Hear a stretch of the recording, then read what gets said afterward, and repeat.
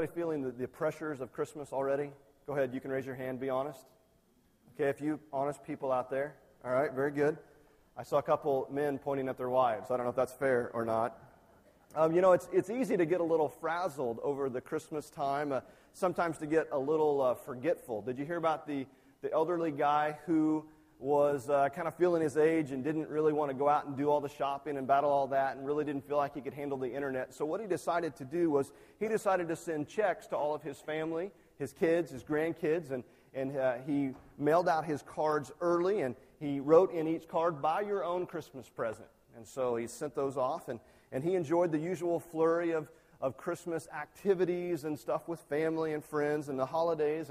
And he noticed kind of after the season that he didn't receive very many holiday cards in return. It wasn't quite normal. And he decided to go into his study and to write a couple of his relatives just to say, "Hey, did I offend you? Did something go wrong? What's the deal?" And so he goes in his study and he's shuffling around papers. And to his horror, he finds the stack of gift checks that he forgot to include in the letters he mailed out.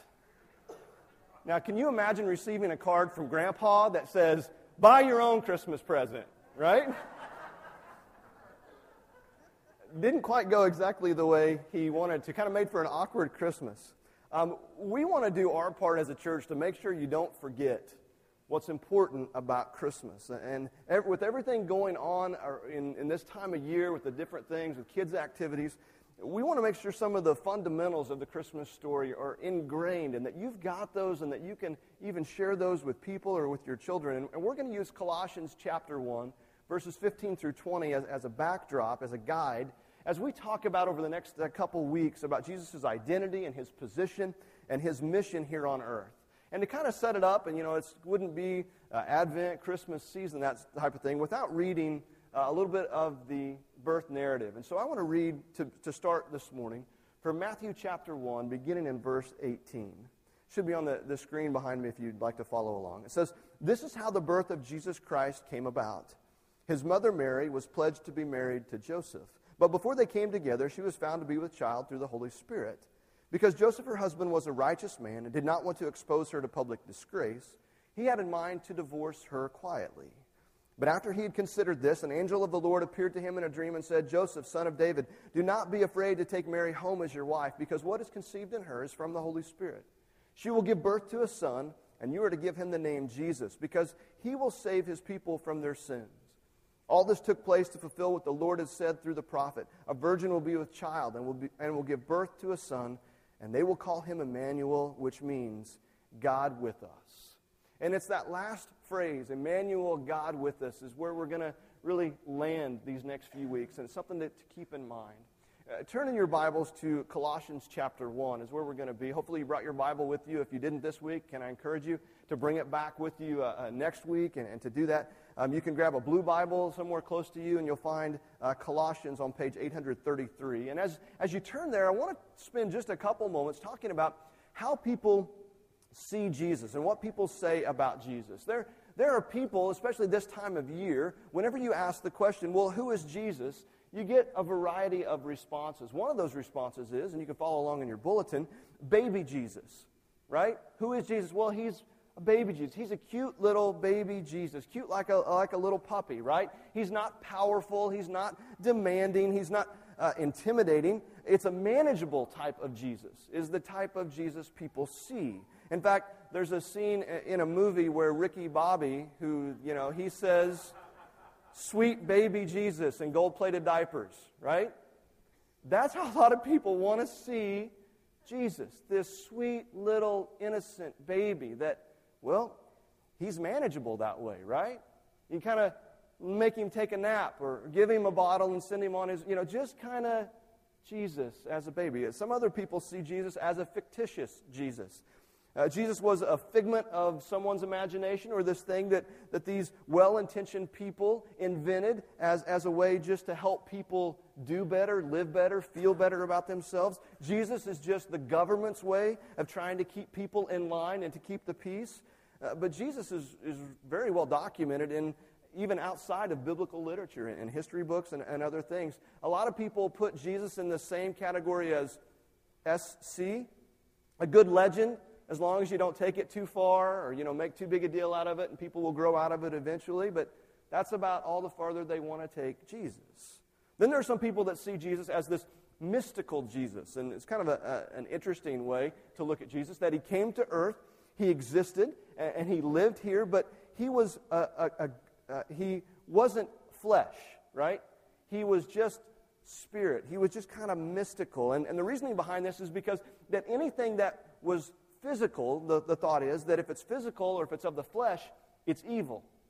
It's evil if it's of the flesh. And so Jesus couldn't be flesh because he wasn't evil. So he had to be just a mystical figure or a godly being. A lot of people hold the view that Jesus was a historical Jesus. He was just historical. Certainly a good guy. He did a lot of good things, had a lot of good things to say. He was even a prophet of God, but he wasn't divine.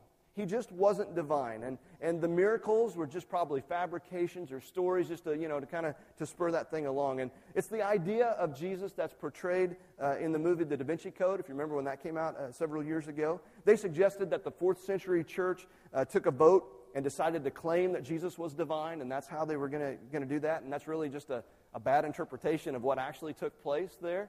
And so that's kind of the way people see Jesus, as this historical Jesus. Paul wrote in the book of Colossians, and as he was writing that book, there were some false teachings that were going on in the church and in that area, and Paul wanted to correct that false teaching. A part of that false teaching was that everything physical was evil. It was talked about there in the mystical Jesus, and so Jesus couldn't have been, both human and divine because of that, and he had to set them straight. He had to correct them on their false teaching and those types of things. There was also another teaching that has surfaced around that time that proclaimed that Jesus was just one of many ways that people could connect to God. That God had lots of intermediaries. That there were lots of different ways that God was using to connect himself back to the people. Jesus was just one of them. And so Paul wanted to make sure that everyone who was reading this letter, that they clearly understood who Jesus really was and who he truly is. And I think it's an opportune time for us as we think about Jesus, as we think about Christmas over the next few weeks, that we clear up who Jesus is, just so we are all clear as to who we believe him to be. And we're going to do that over the next few weeks. This week we're talking about the Bourne identity, and it's kind of a rough play off the Bourne series. Anybody seen the Bourne series? Okay, now you're going to hear the Bourne series, so however that works for you. Look at Colossians chapter 1, verse 15. It says this: He is the image of the invisible God. He is the image of the invisible God. Paul says that the very nature and the very character of God has been perfectly revealed through Jesus Christ. This word image that we see here in the text is this Greek word icon, all right? And it's very similar to what we think of as icon. However, it doesn't mean a copy. It doesn't mean something that was just a representation. It means a perfect image. Paul is not suggesting that Jesus is just a copy of God, that he's certainly not suggesting that Jesus is a less than perfect copy of God. Have you ever taken and made a copy on the copier and then made a copy of the copy and then a copy of the copy? What happens to that, especially in the older copiers? The quality goes down, right? And what Paul is trying to get us to see is that that's not the case. The quality did not go down with Jesus. Did you ever see the movie Multiplicity with Michael Keaton? Any of you ever see that movie?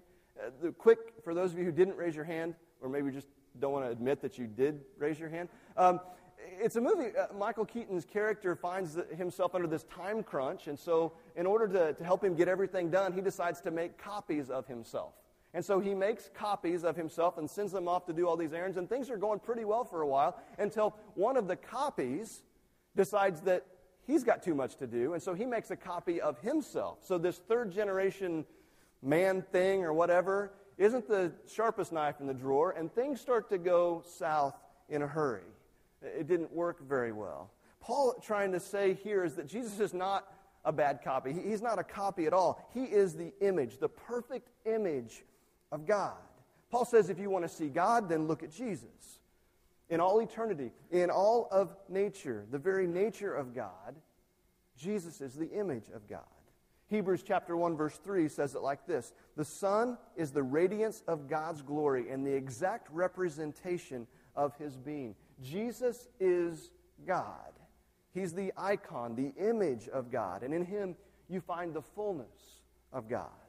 At Christmas, we celebrate the truth that God stepped out of heaven and He stepped into this world to be a real person, the real person of Jesus. Jesus is the exact representation of God, or as Paul put it, He is the image of the invisible God.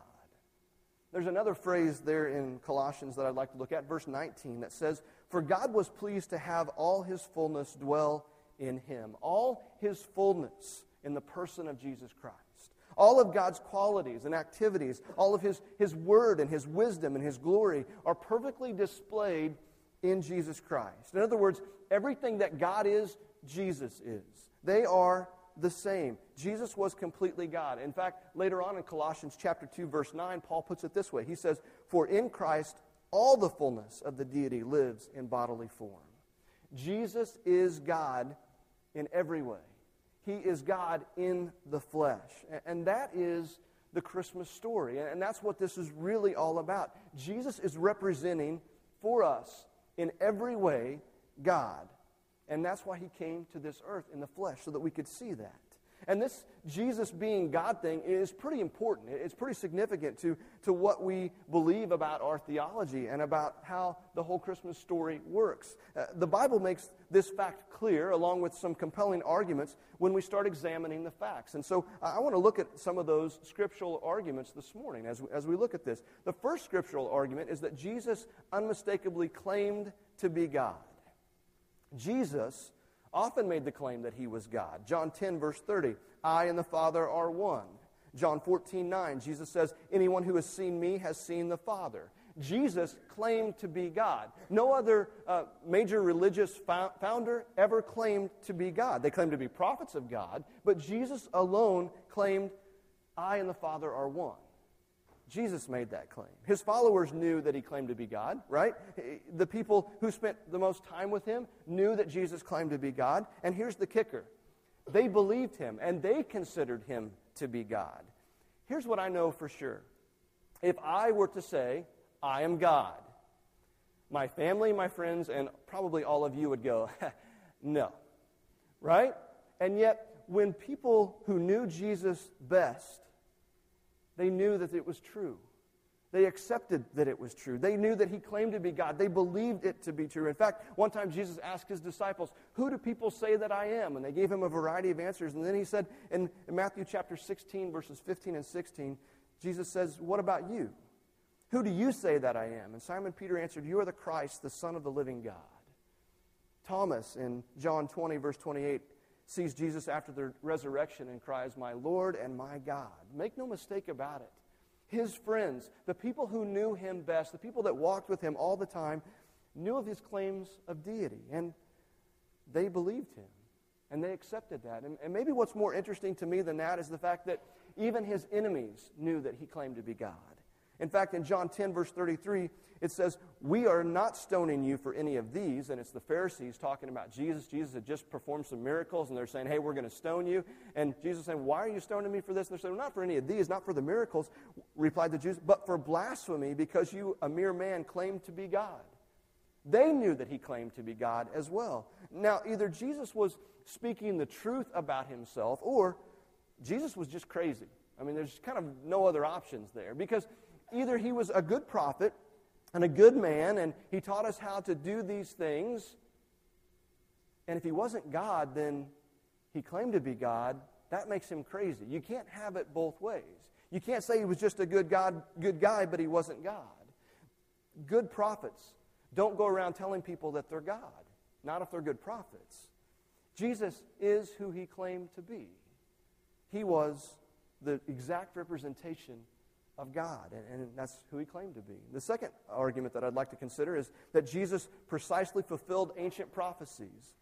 Jesus alone, there were over 600 major prophecies and over 250 minor prophecies concerning His coming, His life, And all of those things were written over 400 years before Jesus even showed up here on earth. Prophecies like he would be born of a virgin, of the house of David, born in Bethlehem, presented with gifts. He would be sold for 30 pieces of silver. They would cast lots for his garments, that he would be crucified, that his side would be pierced, that he would be resurrected from the dead. All of those things were written well in advance of Jesus showing up, well in advance of these things actually happening. And Jesus came and he fulfilled those prophecies. Third one, Jesus lived a morally perfect life. Jesus lived perfectly. He lived a godly life. No one could find fault in him. 1 Peter chapter 2, verse 22 says, he committed no sin. No deceit was found in his mouth. The people that knew him, they couldn't find anything wrong with him. And in fact, neither could his enemies. If you remember back to the trial, Pilate at his trial in John chapter 8, verse 38 says, I find no basis for a charge against him. And even though Pilate allowed the crucifixion to take place anyway, Pilate could find no fault in Jesus. They couldn't do it. No one else in all history could have that said about them, that they were perfect.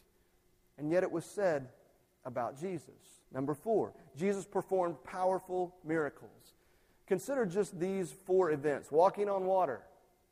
That's pretty impressive. Raising the dead. Healing people. Calming the storm. Some of the amazing things surrounding this argument is that Jesus' enemies, they didn't try to deny that Jesus performed these miracles. Probably because a lot of them saw them happen with their own eyes. Instead, it made them angry, and it made them want to kill Jesus. And so they looked for opportunities on how they could trap Jesus and how they could have him killed. Jesus was performing miracles. People were following him. The word spread about him. People came from all over the region to see Jesus. And that didn't please the religious leaders of the day. In fact, in one exchange, we see that Jesus has forgiven the sins of a paralytic man. And the religious leaders are ticked off, claiming, hey, you've got no right, no ability, no claim to be able to say that the sins are forgiven. And we see in what Jesus says in Mark chapter 2, beginning in verse 9. Jesus says, which is easier to say to the paralytic, your sins are forgiven, or to say, get up, take your mat, and walk? But that you may know that the Son of Man has authority on earth to forgive sins. He says to the paralytic, I tell you, get up, take your mat, and go home. He got up, took his mat, and walked out in full view of all of them. This amazed everyone, and they praised God, saying, we have never seen anything like this. Jesus performed miracles. And his enemies knew it. His followers knew it. They didn't deny it. They just couldn't explain it. Scriptural argument number 5. Jesus returned from the dead. He came back to life. The stone that sealed the grave was rolled away, and Jesus physically came up out of the tomb. Even his followers and his friends weren't expecting that. They had to be convinced. They had to be persuaded. Thomas said, well, if I don't see him, I'm not going to believe it. And so Jesus showed himself to him. In fact, we know of several different appearances that Jesus made. One time to a crowd of over 500 eyewitnesses. The accounts that are recorded for us in Matthew, Mark, Luke, and John, they were written and distributed while the eyewitnesses were still around at that point. People could have refuted what they had written. They could have refuted what had been recorded, but they didn't. They didn't come out and say, hey, that's not what happened. I was there. Let's get the other side of the story.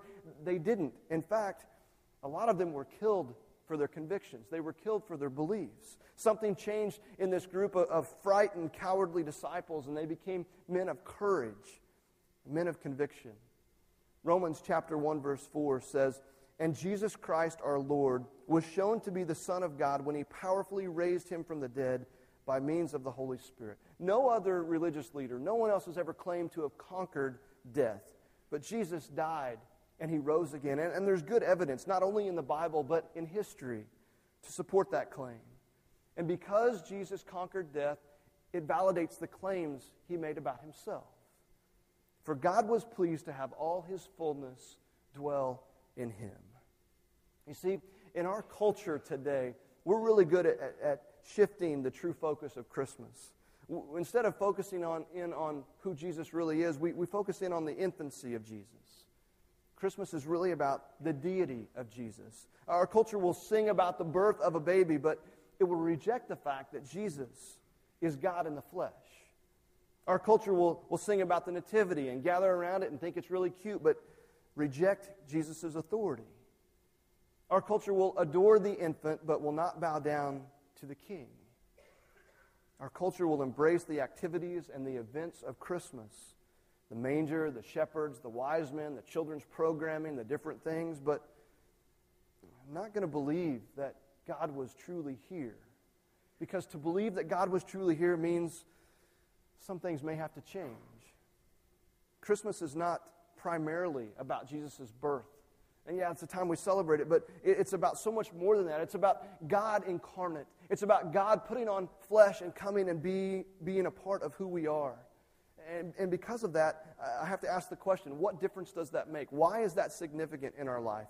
And you may believe all of this stuff that I've talked about, but what difference does it make? I want you to consider two things. Number one, because of Jesus, knowing and understanding God is possible.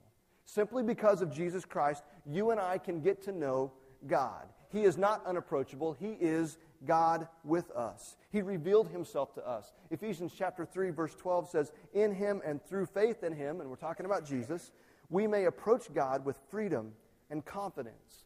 It's interesting to me that you don't have to look very far to see that people are looking for God. They're looking for Jesus. They're trying to find him in all sorts of things. In fact, have you seen this? Have you seen where Jesus was in a pancake? Pulled it off my grill and there was Jesus. Or how about this one? How about Jesus on your Walmart receipt? Multiple accounts of Jesus being in the clouds. Still trying to get there on that one. And then there's this one. I don't know if you've seen this. I saw it for the first time last week. It's a Jesus toaster. You put in a little thing and you toast your toast and you put Jesus on your toast. I don't know that I'm cool with that, really. People are looking for Jesus in various places, in different ways. There are lots of people that are honestly, truly trying to experience God, to see him, to find out who he is. And Christmas is really all about the fact that if you want to know what God is like, then get to know Jesus. You get to know the person of Jesus Christ, and you'll find out who God is. You go through and you read any of the four Gospels, and in those pages, you'll see who Jesus is, and you can get to know him intimately, and in doing so, you can get to know God as well. If you want to discover and experience the life-changing love of Christ in your life, then I want to encourage you to do this. Would you read the Gospel of John? You can read any of them, but I want to encourage you to read the Gospel of John. And as you read through the Gospel of John, pray this simple prayer. God, I want to know you. And then you read. Don't read the whole thing in one setting. Read a little bit. God, I want to know you. Ask God to reveal himself to you. Ask God to reveal himself through his Son, Jesus Christ, as you read through those pages. And watch the Scriptures come alive. If you'll read it, asking God to show you himself. Jesus is the exact representation of Almighty God. And if you want to know the heart of God, then you need to know the heart of Jesus. If you want to know how to love God, then learn about the love of Jesus. If you want to know the will of God, then experience the will of Jesus in the Scriptures. Because of Jesus, knowing and understanding God is possible. And number two, because of Jesus, God is with you. You're not alone. You may feel, you may believe that you're alone, but you are not alone. Jesus is Emmanuel, which means God with us. God with us. Think about that. Jesus is not called, or God is not called just a God who hears our prayers. He's not just a God who created us, not just a God watching from a distance. Thank you, Bette Midler. But he is Emmanuel. He is God with us, walking with us, walking on the same streets that we walked. He's breathing our air. He's facing the same temptations. He is there with us every step of the way. When you feel all alone, God is with us. When you're scared and you don't know how you're going to make it out, God is with us. When you feel overwhelmed and you're just confident that there's no way that this is going to work out, God is with us. When you feel tempted beyond what you can handle, God is with us. And when you've blown it again, and whenever you feel like you've made a mess of things again, would you remember that God is with us? On June 5th, 1978, a 7-year-old boy by the name of Martin Turgeon slipped off a wharf and fell into the Prairie River in Canada. And the reports are that at least 24 adults saw him struggle for a few minutes before he sank and drowned. No one jumped in the river to try to save him. They simply watched him drown. We'll read that and go, what? When they asked the people why they did nothing, the investigation turned up that just upstream, a plant was known to dump raw sewage right into the river. And as a result, the water was dirty. It was dangerous to your health, and it was gross. And as a result, no one jumped in the river to save that 7-year-old boy. Can I tell you what I've experienced in talking to people sometimes? A lot of times they feel like God is like one of those onlookers who's standing on the wharf of the Prairie River. They feel like God is looking down saying, look, I'm not going to dive into that mess. I'm not going to get all dirty and gross and all that stuff. And so you clean up your act first. You get yourself out. You get yourself cleaned up, and then I'll embrace you, and then I'll love you. But the story of Christmas, and through the passage of Scripture that we read, we meet a God who was willing to plunge into the mess of our human life, to plunge into the dirtiness and in our sin and in our sorrow, and to go down in and say, you know what? I'm coming in after you because you mean that much to me. You don't have to clean yourself up. I'll do that for you. And he came down in, and he became God with us. The virgin will be with child, and she will give birth to a son, and they will call him Emmanuel, which means God with us. God is with us. Let's pray this morning. Father God, we are so thankful that you are with us. God, we are thankful for your word. We are thankful for the reminder through your word that you're with us, that no matter what's going on in our life, God, that you are there. That, Father, you are going to jump down in the mess of our life and to rescue us if we'll simply call out to you, because you desire for us to do that for you. God, thank you that you love us. Thank you that we can truly discover and experience you through your Son, Jesus Christ. God, we are truly, eternally grateful for what you've done. Thank you for sending your Son, Jesus, to us. Thank you that we can have a time and a season of the year like Christmas that we can be almost forced to remember that. And God, I pray that in the busyness and the hecticness of this season, that we will not lose sight of the fact that this is all about you. And it's all about the fact that you came to be with us. God, thank you so much for your love. Thank you that you are with us. It's in your Son's name we pray. Amen. 1 John chapter 5, verse 12 says, "He who has the Son has life. He who does not have the Son of God does not have life." It's our desire that you have life. It's our desire that you have a life that can begin right now and blends into all eternity because of your relationship with Jesus Christ. It's our desire that you make a decision to follow him. But can I tell you, even more importantly than that, it's God's desire. It's God's desire that you experience those things, and that's why he sent Jesus. That's why he is Emmanuel, God with us, so that we could do that and have that opportunity. And if you've never accepted him, then we want to give you that opportunity. We want to invite you to do that.